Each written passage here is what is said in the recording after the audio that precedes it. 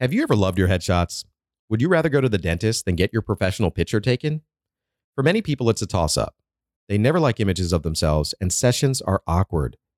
If you're done with the standard headshot, it's time for the best. It's time for high-end headshots. Headshots you actually like. High-end headshots is a new kind of headshot experience. It's the polar opposite of being told to say cheese.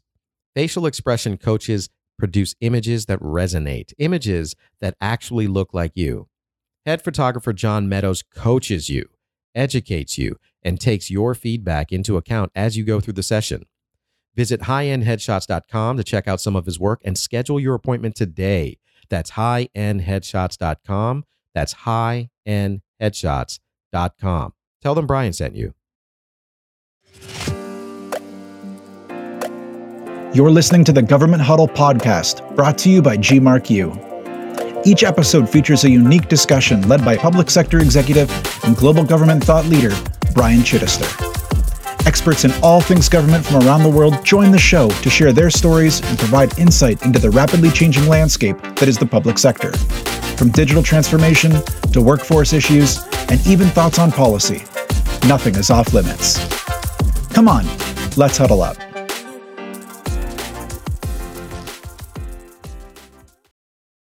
We think that policy has to lead action, but that's not how good policy actually works.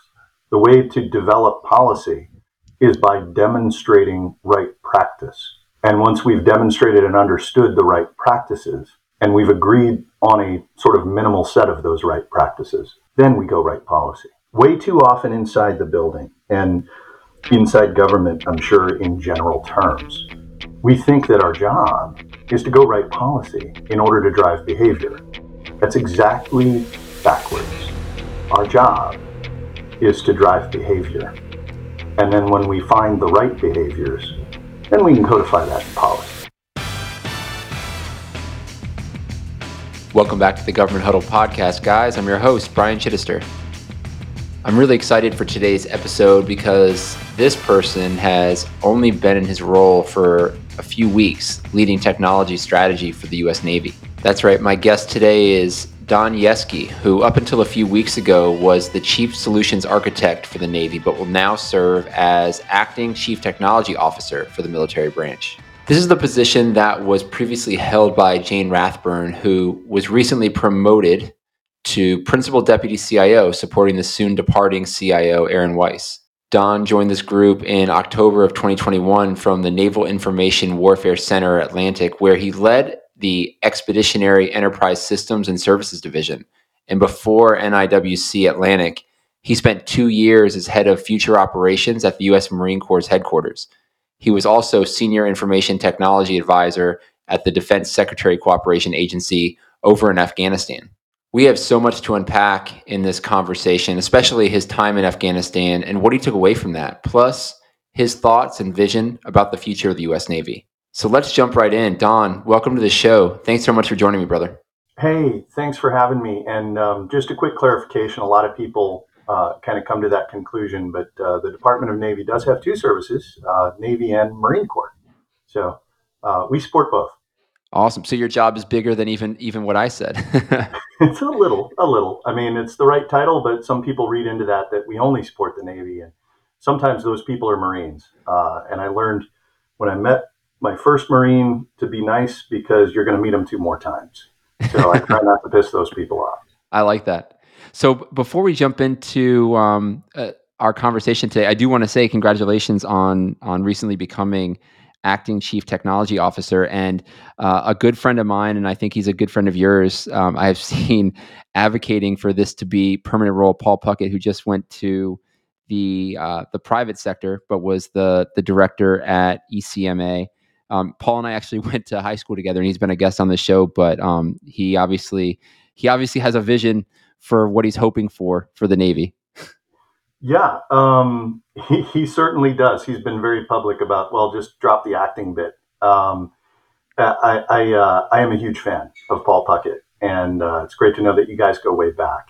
Yeah, Paul's a great guy, and I think he's done a lot to help shape what the future of cloud looks like, cloud readiness looks like for the Army, and I think that could become a blueprint for for a lot of other agencies beyond even DoD. So I think it's pretty cool, some of the work that he's done. Oh yeah, it pretty much is our blueprint. Our blueprint is based on what the ECMA managed to accomplish under Paul's leadership. So we're a fast follower in that regard. Very cool. So another thing I wanted to also bring up, one of the ways that you and I got connected was we started talking about a show that we both love, Welcome to Wrexham. And I don't know if the listeners have caught this one, but it's about a small soccer team in Wales that Ryan Reynolds and Rob McElhenney, two actors, actually purchased, and they created a documentary about it. I love soccer. Soccer is a huge passion of mine, but you said you only kind of picked it up because you weren't a huge soccer fan, but you picked it up and just kind of fell in love with the documentary. What did you love about it so much? Well, I think like anything, right? It's all about the people, and not just the people on the team, but in the case of this specific team and this specific documentary, the people out there who are the fans of the team are kind of the stars of the show, and you don't catch that early on, but the more you tune into it, the more you recognize that it really is all about the people. I had, kind of watched soccer when nothing else was on at the gym and wondered why people liked it. And then as I got into Welcome to Wrexham, as I learned something about the game, it became quickly very captivating. The more invested you are with a soccer team, the more invested you are with the game. Just the more gut wrenching it is. And so it's addictive. It's absolutely addictive. Yeah, absolutely. One of the things, I mean, you're absolutely right. The people are the stars of the show. And I was reading an article how people are traveling to the UK and driving hours just to get there because they want to meet the fans of Wrexham. So I think if that doesn't personify exactly what you said, I don't know what does. Oh yeah. Yeah, absolutely. So let's jump into some of the topics that I wanted to cover with you today. Before we kind of talk about some of the things happening within Navy, and obviously we're going to get into the Capstone Design Concept, but in your background, I found something really fascinating. You spent some time in Afghanistan actually leading efforts to train, advise, and assist the Afghanistan Ministry of Defense's general staff around ICT. Tell me a little bit about what that experience was like for you, what you took away from it, and I think just some of the, I guess, if you had any preconceived notions going in that maybe that were kind of rebuffed or validated. So yeah, I was in Afghanistan actually for the second time. I had spent most of 2011 in Southwest Afghanistan in Helmand Province with the Marines in 2011, and so when I came back in 2018 and through half of 2019. Totally different area. I was in Kabul, totally different mission, train, advise, assist. You mentioned the MOD. My two principals in that position were the Ministry of Defense General Staff G6 and the Ministry of Interior Affairs, which, if you're not familiar, is kind of like a combination of a national police force and a State Department, if you can imagine that. That's what the MOI is. And I actually spent way more time with them and specifically with the Director General of ICT for the MOI. There is a training program called Ministry of Defense Advisors. It's a program that the DSCA, the Defense Security Cooperation Agency, runs, and they train advisors who are going not just to Afghanistan but anywhere around the world for a couple of months, and it's pretty intense. About half of that training is on language and culture, just understanding the people and kind of the soft skills of advising. Being an advisor doesn't convey authority, but it does convey a lot of influence. And so what they do in that half of the training program is they teach people kind of how to build and wield influence, which I think is just hugely important to any endeavor. Wasn't the first time I encountered it, but it was certainly the most focused. The other half is tactical training, because we're civilians, we're fat idiots. And, there are times unfortunately, when it is very unsafe in the places, not just Afghanistan, where advisors go. And so they trained us on, initially there's just weapons training, with a sidearm, but then a lot of going through, a shoot house, trying to get from point A to point B safely, what to do if you're, in a convoy driving, something bad happens. So they just tried to prepare us for the worst case scenarios. As far as what did I take away from that assignment, I would say the big thing is it definitely put my ego on the back burner. You come into it thinking that, hey, here we are, we're the experts, and we're here to help, and we're going to give you all our best ideas, and that's going to make everything better. And one of the key challenges, and something you very quickly learn in the real world if you don't learn it in training, and I kind of had to learn it in both, is only local solutions work. Only local solutions matter. Only local solutions are sustainable. If the people themselves aren't doing it, then they'll do it to placate you while you're there on the ground. But the moment your foot touches the rail on the helicopter to leave, things are going to go back to the way they were. And that is a hit to the ego. You have to recognize that you can have all the good ideas in the world, but your ideas don't matter. What matters is what these people need and how they can get to those needs. And so it's a very cooperative thing. I don't know if I'm adequately describing that, honestly. It's a very, No, very I think difficult. that's a really good lesson for anything, right? If you're it's you could kind of boil it down to you have to teach them how to fish. You can't fish for them because once you leave, they're not going to catch any fish. I mean, it's as kind of as simple as that. But I think that's a lesson that doesn't just kind of live in Afghanistan, but I think it's something that we all experience in everything that we're doing. Something you said that's really interesting, and honestly, as you were saying it, I was thinking, you and I need to go grab a beer and spend a couple hours because I would love to unpack your mind on some of the things you learned about wielding influence and how to do that. But can you give the listeners just a couple takeaways that you learned during that training about how to be influential, how to really lead people without being like that dictator role? Yeah, the first thing to do is uh, go into receive mode. The the fact is we don't have any influence unless we understand the people we're seeking to influence. So, lessons 1, 2, and 3 are all the same. Shut up and listen. Try to be an active listener. Figure out what it is that drives the people that you're there to support, because you're there to support them. And when they recognize that and you recognize that, only then can you start to build influence. And then as far as having and wielding influence, this is months and months of scenarios and taking you through various kinds of challenges that we absolutely did face. It was a fantastic training program. We absolutely did face in the real world, but what they amount to when you stack them all up together is understand your audience, right? Understand what drives them, what motivates them, and what they need, and what tools are available to them, whether or not you're even in the room. And then you can start to help them think through challenges. But that's your job. Your job isn't to give them solutions, although some of the people that we advised certainly would try to put us in a position of owning the problem. And it's important not to do that as an advisor. It's important to say, well, when they bring you a problem, our natural human response is to go, oh, okay, well, here's how I can solve that for you.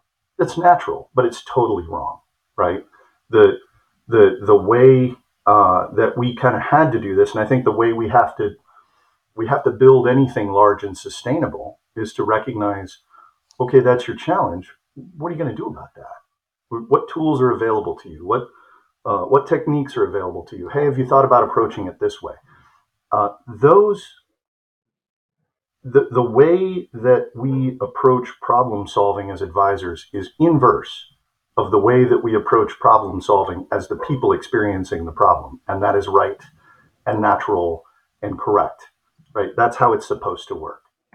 I don't know if does that make sense?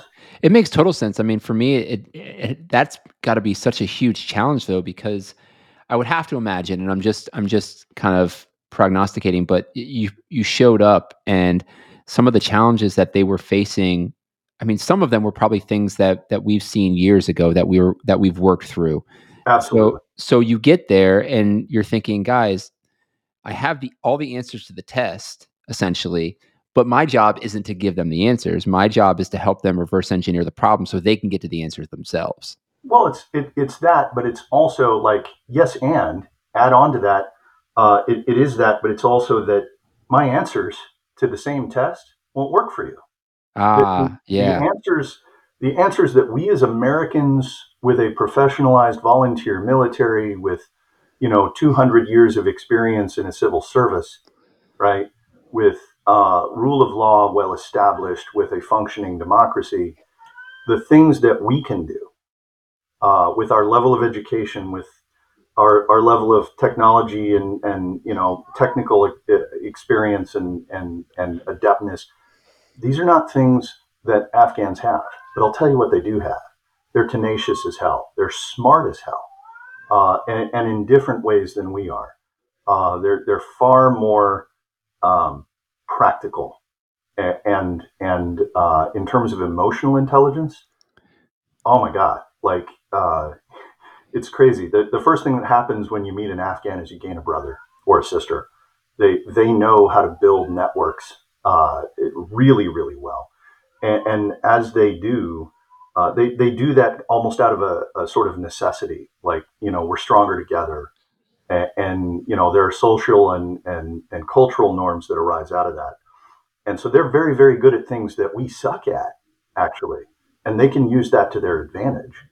Um, so yeah, part of it is, I can give you my solutions, but you may not understand them.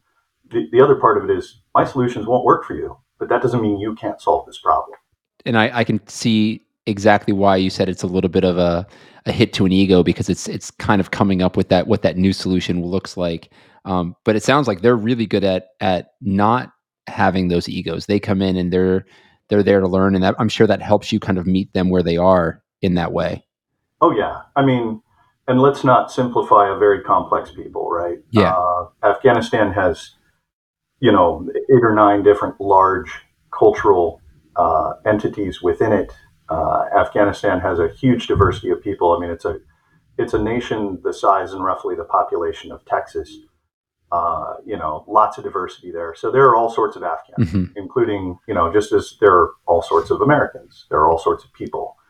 Some do have massive giant egos, but as a broad group, I've found that Afghans are generally forthright, very open, and very personal. And they want to build personal relationships with everyone. It happens very, very quickly. And one of the big challenges of being an advisor in Afghanistan is actually that you have to maintain a sort of emotional detachment, which is very hard to do because you do become very, very close to the people who you meet with and advise on a regular basis. And in fact, since the fall of Kabul, since the fall of the government of Afghanistan, those of us who did that job really have been devastated and have done many things, everything in our power and many things that are outside of our power to try and help the people who we got to know so well through that endeavor. And in fact, I'm in the midst of establishing a charity for that purpose so that we can help a very specific group of people who need protection under our laws but are being denied that protection. So, we're all really still engaged in that fight.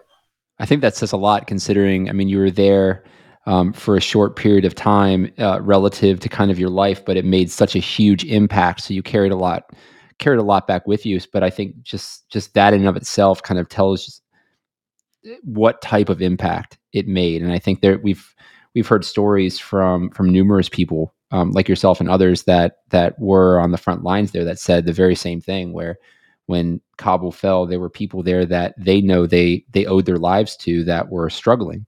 And there was a sense of, I need to give back and find a way to do that. So I think that's amazing that you're working to do that in the capacity that you have.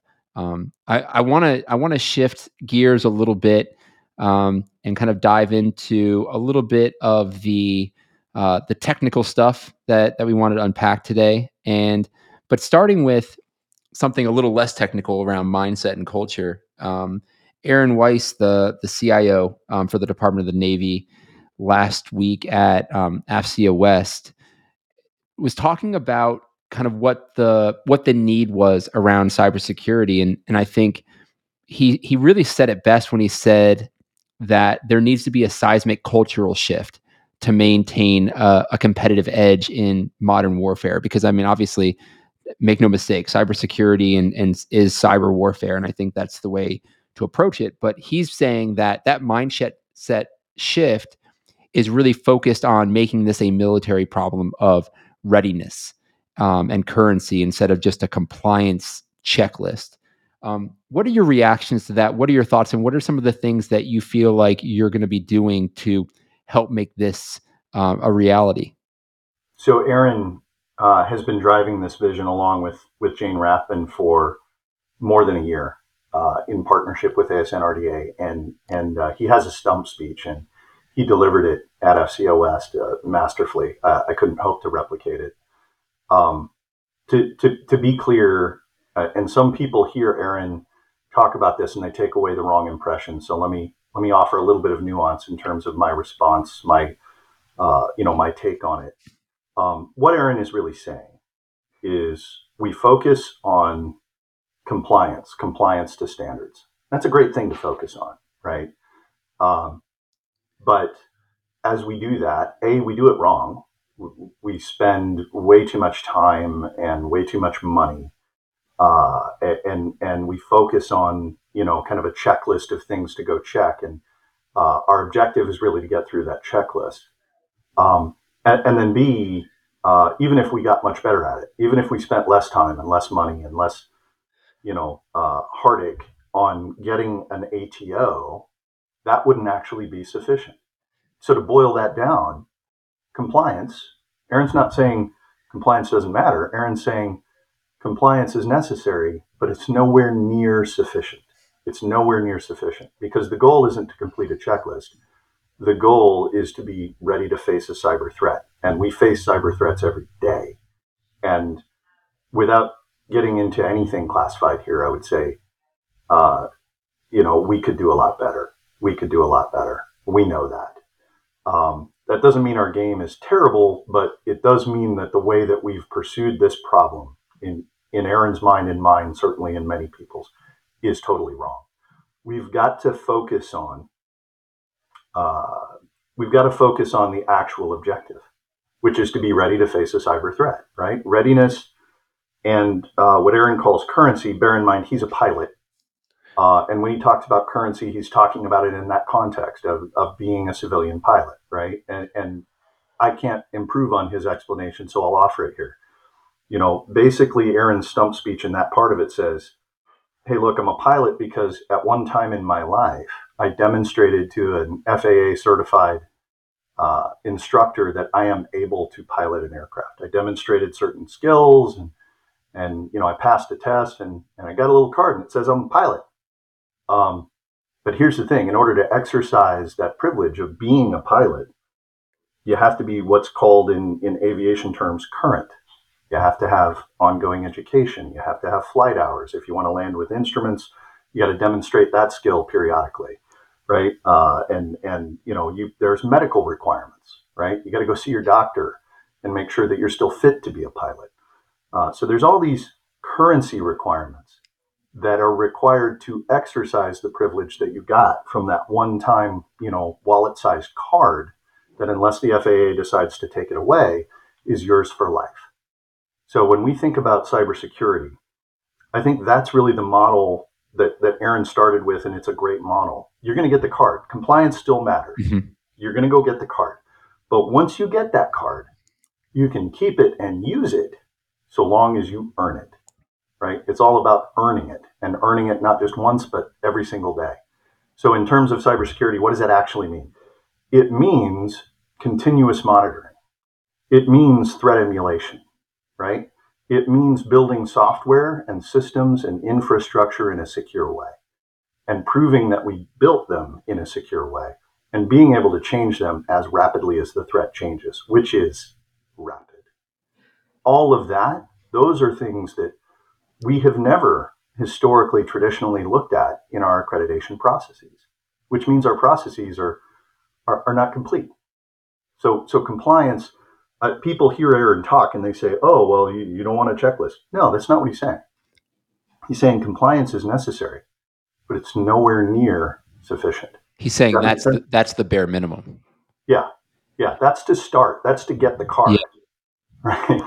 I think, I mean, just to take a step back for a second, even beyond cybersecurity, because as you're talking, I feel like, and this isn't just specific to a government problem. I think this can be something that the commercial sector deals with too. But currency is a big challenge in every type of technology set and area of focus that you're in. And part of that is because technology moves so fast. I think on the government side of things, policy really kind of dictates how some of these technologies are leveraged and used and whether there's ethical ramifications, et cetera. But there's no way that policy can keep up with the rate at which technology moves. And one example, and I just talked about this with a recent guest, was around ChatGPT. Now, I'm not saying ChatGPT is the technology of technologies, but it's just one example of where it has come out, it's become mainstream. It's become mainstream in a consumer way where I can go, my wife can go, my kids can go use it. And there's absolutely going to be implications within government, but there's no policy that says how it should be used, how it shouldn't be used. But now it's there. So I'm curious to know, specific to that word currency, because I think that's a great inclusion into this, what your thoughts are on ways that not just the United States Navy, but just government in general can maybe move a little bit more agilely to remain more current in this way. I think we think of policy backwards. And let me explain what I mean by that. Policy codifies what we understand to be best practice. Policy forms the guardrails inside of which we operate. If we were bowling, policy would be the bumpers and the gutters. It doesn't mean you're going to bowl a strike. It means you're not going to bowl a gutter ball. And I think that we think that policy has to lead action, but that's not how good policy actually works. The way to develop policy is by demonstrating right practice. And once we've demonstrated and understood the right practices, and we've agreed on a sort of minimal set of those right practices, then we go write policy. Way too often inside the building and inside government, I'm sure in general terms, we think that our job is to go write policy in order to drive behavior. That's exactly backwards. Our job is to drive behavior. And then when we find the right behaviors, then we can codify that in policy. Does that make sense? It makes sense. And it's interesting kind of taking that analogy, because I think that's a really good one. If you're thinking of it as a bowling lane and policy being the bumpers, let's say the ball never hits the bumpers, right? And that's a lot of ambiguity in terms of allowing for someone to, just be creative with what they're doing, right? Do you think government has the appetite to allow that, or is that something that they should be working towards? If we don't have the appetite to allow that, some of us do, but if we don't broadly have the appetite to allow that, we need to develop it because, and I'm sure implicit in the question was the answer, right? If we don't enable people to find what works for them, we're never going to find what works. It's inverse thinking. Believing that all good ideas flow from the top down is folly, right? Policy flows from top down, but good ideas don't generally flow that way. Generally, not always, generally, good ideas come from the bottom and they bubble up. And so if we don't allow people, freedom to maneuver to figure out what exactly is going to work best, then what we're doing is we're limiting the number of good ideas we can have to the number of good ideas that we have at the top of the organization. That doesn't work. That's just not practicable. It doesn't matter if we believe it should work or not. In the real physical practical universe, it doesn't work. And so we're going to have to adjust our practices to allow for teams to discover what works best for them and then codify those best practices so that others can follow them. I absolutely agree. And I'm a big believer that, especially when you're looking at kind of modernization or digital transformation, if you want to throw those buzzwords out there, but in that realm, everything is interrelated, everything is interconnected, and it all kind of flows together. And that type of analogy and that type of situation is absolutely going to have an impact on being able to bring in better talent. Because if you're telling people that, hey, we're gonna put an emphasis on having the right technology, right? And bringing in people that can help us in those areas beyond the gutters. Bring in that talent. We're not going to come in and we're not going to turn you into robots and say, "Hey, do this, follow this checklist and do this." We're going to come in and say, "Hey, this is the problem we have.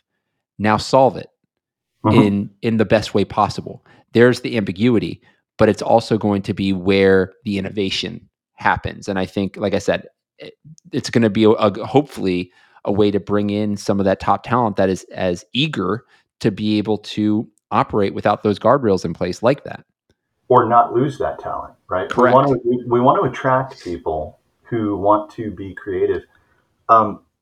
When I talk with people about, obliquely this topic, one of the things I want to make sure that I bring up is we have to appreciate what our actual advantages are, right? What are our actual advantages? Let's put the United States on the global map, on a globe. Look at the United States. It doesn't have the most people. It does have some level of geographic separation. We don't have the most industry. We've got a bunch of money. But what are our actual advantages? When you compare our military to foreign militaries, especially the militaries of the people who are named in the national security strategy, including the unclassified portion of the national security strategy, which is obviously all I will discuss here, what stands out isn't that we're bigger geographically or more numerous in terms of population or, that we have more of anything. What stands out is the people. The way that we operate in a military context is different than the way that our competitors and adversaries around the world operate. Because the way we operate is we push autonomy downward as far as it will go. General Mattis used to talk about the strategic lance corporal. There's an idea that I think is scary to some of our adversaries that we have embraced for decades in our all-volunteer military force, which is we're going to educate the hell out of you. We're going to empower you as best we can, and we're only going to give you mission-type orders. Here's my objective. Here's your left and right lateral limits. Commander, go command. And that goes from the very top all the way on down to like the squad level. I'm not going to tell you exactly how to suck the egg. I'm going to tell you there's the egg. And so we don't, look at Russia operating particularly early in the war. That's so funny because I was just thinking that it's one of the reasons why I think Ukraine has been able to leverage that to their advantage. Yeah. How many generals did Russia lose? I mean, Yeah. I think we have a list, right? And it's a long list. And why did they lose all those generals? Because they were right in there because the people they were commanding could not exercise autonomy. That's the difference. That is the difference. And so if we want to take advantage of our differences, right, first understand your advantages and then lean into them. If we want to lean into our advantages as a people, that means empowering people to be creative. That means being flexible in how they achieve the objective. And that means being laser focused on that objective. I will set left and right lateral limits for people to the extent I have to and absolutely no further because I want us to win. And if all good ideas come from me, we don't win. But if I empower everyone who can hear the sound of my voice to enact every good idea that they have, we're going to find the best ones and we're going to win. When we talk about leadership, I think sometimes what you said was the generals were in there because they couldn't operate in an autonomous fashion.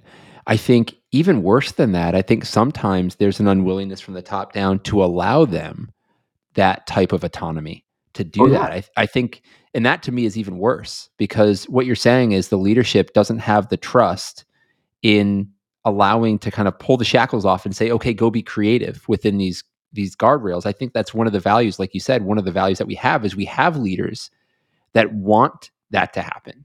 They want to, we can say, decentralize command, right? They want to decentralize a lot of that decision making and set the parameters and let them go. And I think that willingness to do that is certainly an advantage. Oh, yeah. Yeah, absolutely. Couldn't agree more. So let's talk about strategy real quick. So back in October, there was the release of the Capstone Design Concept for Information Security. Superiority. By superiority, I'm sorry. And it really outlines the Department of the Navy's vision to optimize information environment for cloud, adopt enterprise services, and implement a zero trust architecture to achieve operational resilience and improve customer experience. That's what it says. But what, in your words, kind of what is this? What is this strategy, and how do you see it being successful for the Navy? So my professors at NDU would not forgive me if I didn't point out that it's not a complete strategy. It's the beginning one. And we will continue to flesh it out. But the Capstone Design Concept for Information Superiority is a framework. It's a framework in which we want everyone who develops anything for the Navy or the Marine Corps to go and innovate. And what we're trying to emphasize, back to that concept of mission type orders and decentralized command, what we're trying to enable here is creativity to get to those objectives. So we want to be clear and laser focused on what they are. And we want to set left and right lateral limits only where we have to. And we want people to innovate within that framework. One of the words that, or phrases that kind of pops out to me is the improvement of customer experience. I think we've seen so much emphasis around CX from I think a federal civilian standpoint, especially with the executive order, but not as much emphasis. And I don't mean there hasn't been emphasis placed on it, but I think people haven't talked about the importance of delivering a superior user experience for the warfighter. So I'm glad to see that in there. What does that phrase really mean to you? So customer experience is one of two outcomes in the Capstone Design Concept. The other is operational resilience. Mm-hmm. Going back to the experience that we talked about earlier in Afghanistan, my last commanding general there was Jim Rainey, who at the time was a 3-star general. He's now a 4-star general, I believe in command of Army Futures Command. But his career has been leading infantry. And when he came in, and it was somewhat sudden during the time that I was there, he kind of had a mantra. He had a stump speech that he would deliver to everybody to organize us and motivate us toward the things that we needed to be working on. And it was about doing the right things and doing things right. So what he said was, I'm convinced we're doing things right. I'm not convinced we're doing the right things.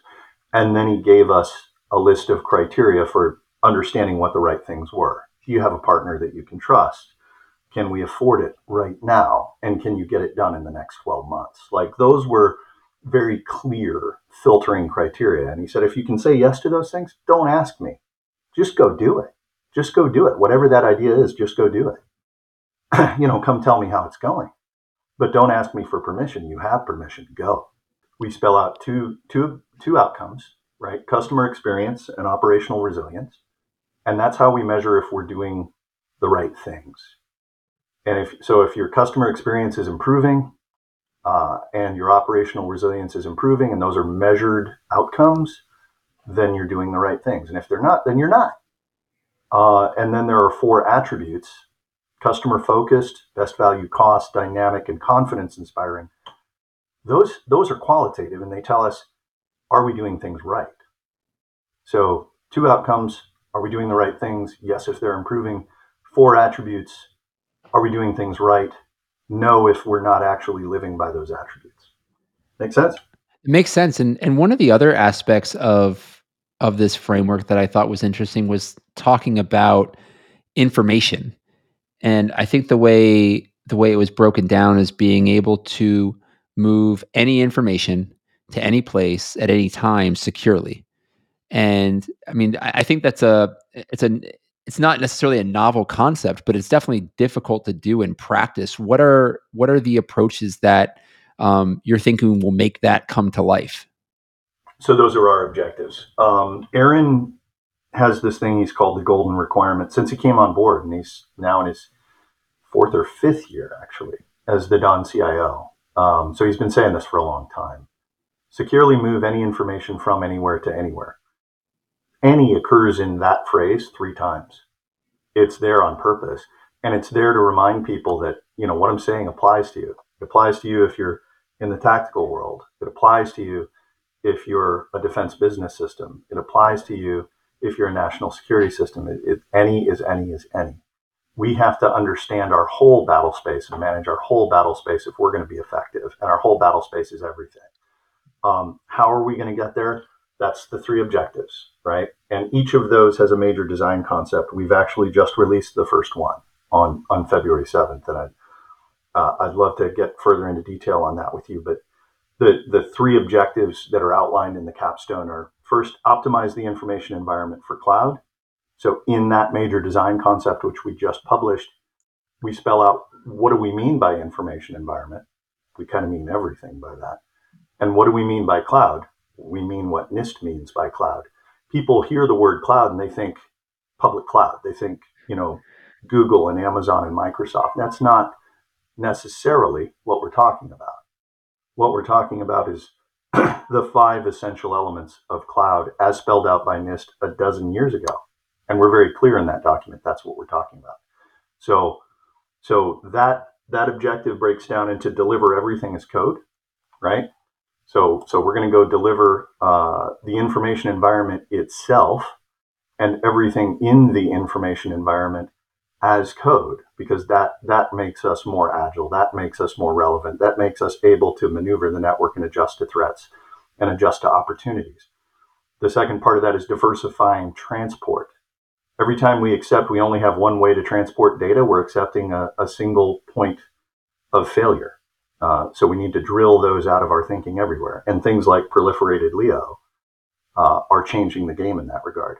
And then third, within that optimize the IE as code major design concept we've already written, is modernizing application and data hosting environments. We can do all this other cool stuff to deliver capability, but if that capability doesn't meet with an environment in which it can be delivered, we've still failed. So we've kind of got to get the last mile right. And that means in our data centers, on our ships, in the Marine Corps' tactical vehicles and tents, anywhere and everywhere. The hosting environments have to have those attributes of cloud and be ready to accept the capabilities that we're delivering as code in a modern way. So that's part 1, optimize the IE as code. That was a lot, but there's 2 other parts, and we will have these this quarter. We're publishing these right now because we want to get all this guidance out and then start iterating on specific design patterns within it. So the other 2 parts you already mentioned are, as far as how we're going to get to that golden requirement, are adopt enterprise services. And really what we're saying there is very much the conversation we already had. Find best practices, reinforce best practices. Don't do the same thing, poorly 12 times. Do it well once and get everybody using that. We think that's a key to success here. And then implement zero trust. Not only because there's an executive order that requires us to do that, but because our network-centric security paradigms don't work. I feel like there's a long explanation of that I can kind of owe you. Here's the short one.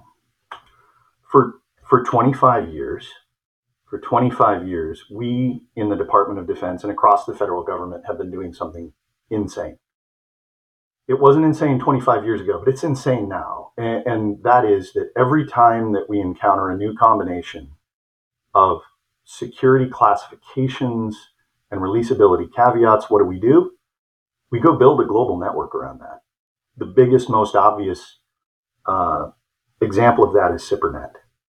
And so think about that. That's a network that's used all across the federal government, right? DOJ, Treasury, Homeland Security, Department of State, anyone and everyone that has to deal in information classified up to the secret US only sort of level is on SIPRNet. It is built in a way that embraces network-centric thinking, which is I'm gonna build a network specifically for this purpose. I'm going to zealously guard and defend the boundaries of that network, and thereby I'm going to keep the stuff within it safe. It's a way of thinking about the problem. It just happens to be a very old way of thinking about the problem. And by the way, not just SIPRNet, which is actually hundreds of networks, but we have networks at other levels of classification, right? JWICs for SCI data, SAP and STO networks. We've got dozens of networks with our coalition partners around the world based on our need to release information to them when we go and operate jointly, including in Iraq, including in Afghanistan. Like, we built networks for that. What that does, every time we do that, every time we build a network and we man the ramparts of that network, and that's how we kind of play, what we've done is we've multiplied our costs and we've divided our defenders. It's a way of solving the problem, but if we're looking forward, it's not the best way of solving the problem. So what's the best way of solving the problem? Well, if we were to take a zero trust approach to that problem, and zero trust is not a complete solution to that problem that I've just described, but it's definitely the center of it, we would shrink the security boundary inwards. When we talk about, how to defend, we're not talking about how to defend a network. We're going to talk about how to defend data, right? So we need to build our defenses around the data.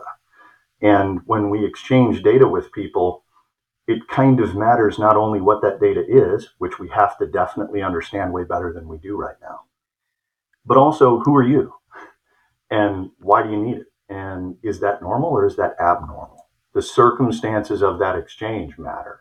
The device you're using matters. Sure, the network you're using also matters, but it's not everything, right?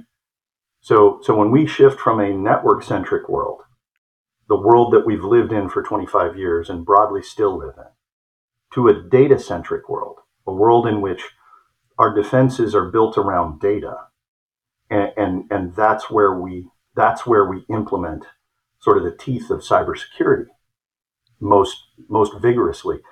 That's a world in which we are way more secure. And oh, by the way, not just because I said so. We've gone out and we've talked to Google and Microsoft, and we understand, like, the world's largest organizations with lots of good reasons to care about security. They don't do what we do. They don't go build parallel internets to protect their most secure data, right? Bank of America doesn't do that. Google doesn't do that, right? What they do is they pay very close attention to the data itself.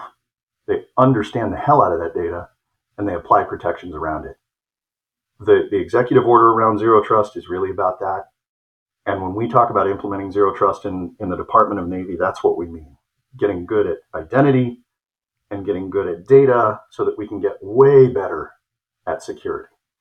One of the things that kind of popped in my head is a good friend of mine, Jonathan Bennett, who used to be the chief solutions architect over at USDA, and he's at Adobe now.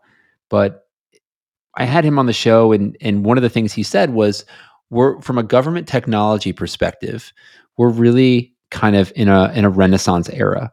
And I think part of that is exactly what you were talking about, in the form of a willingness to kind of disrupt. And I think for a long time, I mean, you talked about how the Department of Defense has been doing things for years and years and years because it worked then. And I think there hasn't been an appetite to disrupt because a lot of people for a long time have been kind of kicking the proverbial can down the road because it was working at the time. And I think we woke up one day and said, wow, you know what? We've kicked this thing so far that we should have stopped. We should have stopped Years ago. miles ago.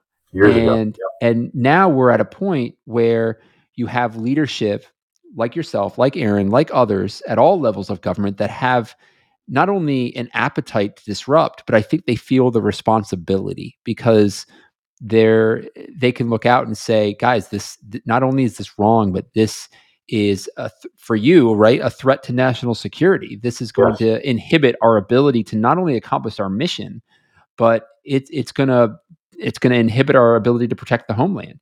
So I think part of that Renaissance era, if you want to call it that, isn't just because there's a lot of really cool technologies out there, but I think it's the willingness to look at things and say, this is wrong, and I'm going to do something about it. I'm not just going to leave it for the next administration and the next administration, but really disrupt it and put things right. So I think that really is a summary of what you guys are doing. And I think another thing is you're doing it in a way that is digestible, that people like myself could pick it up and understand it. It's not just for technologists or people that get into the weeds on things, but somebody that can just pick it up and say, yeah, you know what? I see this strategy.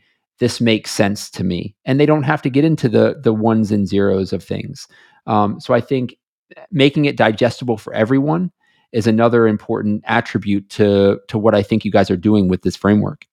Oh yeah, yeah. To speak very, very quickly to both of those things, you're right. Disruption is no longer something we would like to do. We have an imperative to disrupt the status quo. If we don't disrupt the status quo, the enemy gets a vote, and we will be disrupted. So, there are things that we absolutely must do in order to stand against a peer adversary. And we've spent the last generation, doing a whole different job as a military. We've got to shift to, just as the national security strategy lays out and everything that flows from it, including all of the documents we write, we have an imperative to disrupt the status quo so that we can stand against peer threats. With regard to making that accessible to everyone, yes, you couldn't be more right. And the way that we have gone about writing down our best thinking over that generation, that last generation, has been just wrong. I wouldn't say it's technically wrong, but it certainly hasn't worked.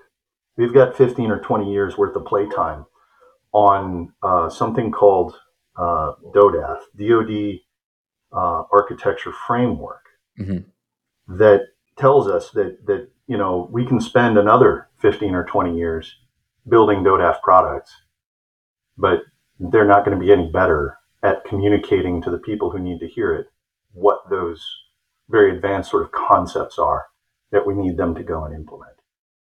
There are people inside of programs, inside of DoD, architects who are very good at speaking and reading and writing DODAF. They're fluent in it. What I would tell you is, it's not those people who are, the people who matter. And not that architects don't matter. Hey, my last job before this one was Chief Solutions Architect for the Department of Navy. I'm not saying that architects don't matter. I'm saying the way that we've gone about architecture, totally wrong if our objective is to cause large-scale change, right?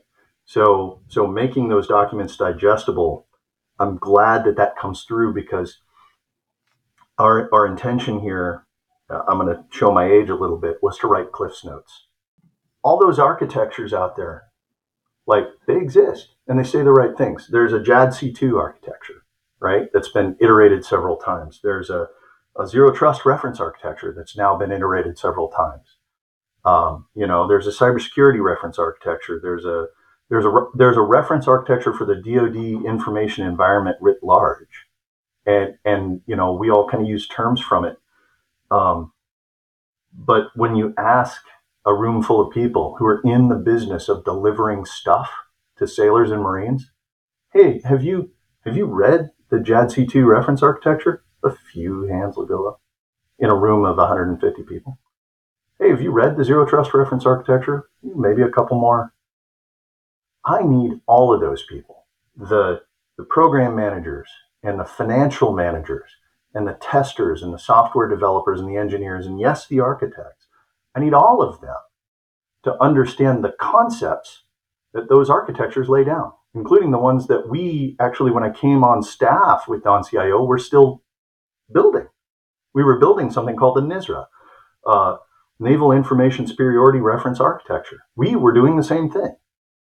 And what's the definition of insanity?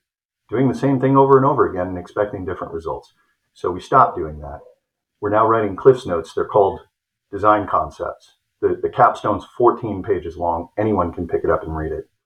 The new one, Optimize the Information Environment for Cloud, is 13 pages long. So we've improved on it by 1 page. And I want to improve more in the next 2 that we're like in the next 6 weeks, we're going to publish these things. And then beyond that, we're going to start working on very specific topical design concepts. And my goal is to use a completely different language that is also very technically adept, but that a lot more people are fluent in. It's called English, to describe all those same concepts. Wait, are Cliff's Notes not a thing now, Don? They are anymore. Now I feel old. I totally agree. And as we're kind of wrapping up to bring it full circle, we opened with talking about one of the reasons why you and I both love the show Welcome to Wrexham is because it's about the people. And I think that's a really good analogy for what everything that you're doing and everything that we're all doing is really about, right? It's about allowing the people to be successful, allowing the people to be the stars of the show. Yes. And I think honestly that our love for that show, I think if that sounds like it's a great personification of what you're really trying to do is make the people, make the sailors the stars of the show by giving them the tools and the guardrails, right, to be successful.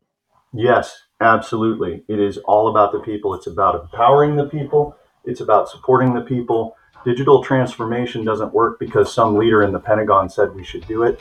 It works because everybody out there who's playing a part plays their part, and we figure out the best way to proceed and we do it together. We haven't yet done that at scale. I want to do that at scale, and I want to show that our faith in the people is well placed. Don, I appreciate this conversation today. Any final thoughts you want to leave with the listeners? Just shameless plug. Like, these documents we've been talking about are out on Google. Like, you can Google them. They're publicly releasable for a reason. If you have a hand in building stuff for sailors and Marines, go read them and then come back to me. I have an open door. If you want to tell us we got anything wrong or tell us what we need to do next, I want to hear from you. Awesome. Don, thanks again for being here. Really appreciate it. Thank you, Brian. This has been the Government Huddle podcast. You can check out more episodes of the show by heading over to governmenthuddle.com or wherever you access your podcasts, and feel free to connect with me on LinkedIn or Twitter @ChittisterAB. Thanks for listening, guys. Bye for now.